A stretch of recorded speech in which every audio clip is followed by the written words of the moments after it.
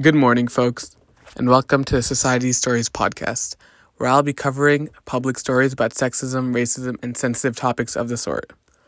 I'm your host, Grishan Rai, and welcome to today's episode.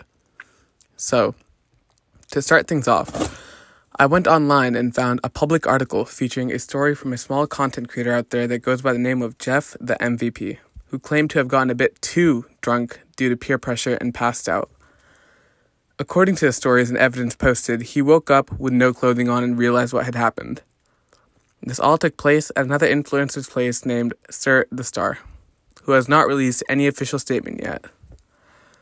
What we're focusing on today is not the story itself, but the pressure and likely embarrassment Jeffrey had to go through due to our society not accepting the fact that men can be raped and sexually assaulted, be it by another man or even a woman. This is just one of many examples where people were silenced due to society's acceptance, and in Jeff's case, his ex-esports organization yelled at him live on call for wanting to go public about his extremely recent story, saying that it would be bad for their name. This led to Jeffrey having no options, ended up confiding in his sister, and she gave him the correct advice. I and many others believe what the organization did was false, and for good reason. The top esports organization has officially shut down.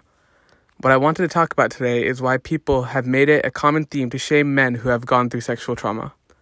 And I'm just going to put this here straight and forward. It is not something to be ashamed about. Men and women out there should not be ashamed to come out about what happened to them publicly unless the circumstances of keeping it private are that they genuinely want to keep it private.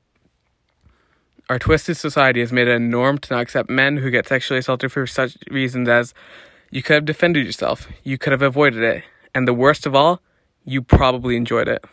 Ridiculously enough, people think that these are valid reasons to shame a man for getting assaulted. That's why I'm here to try and advocate for men and women together who have experienced sexual trauma or assault.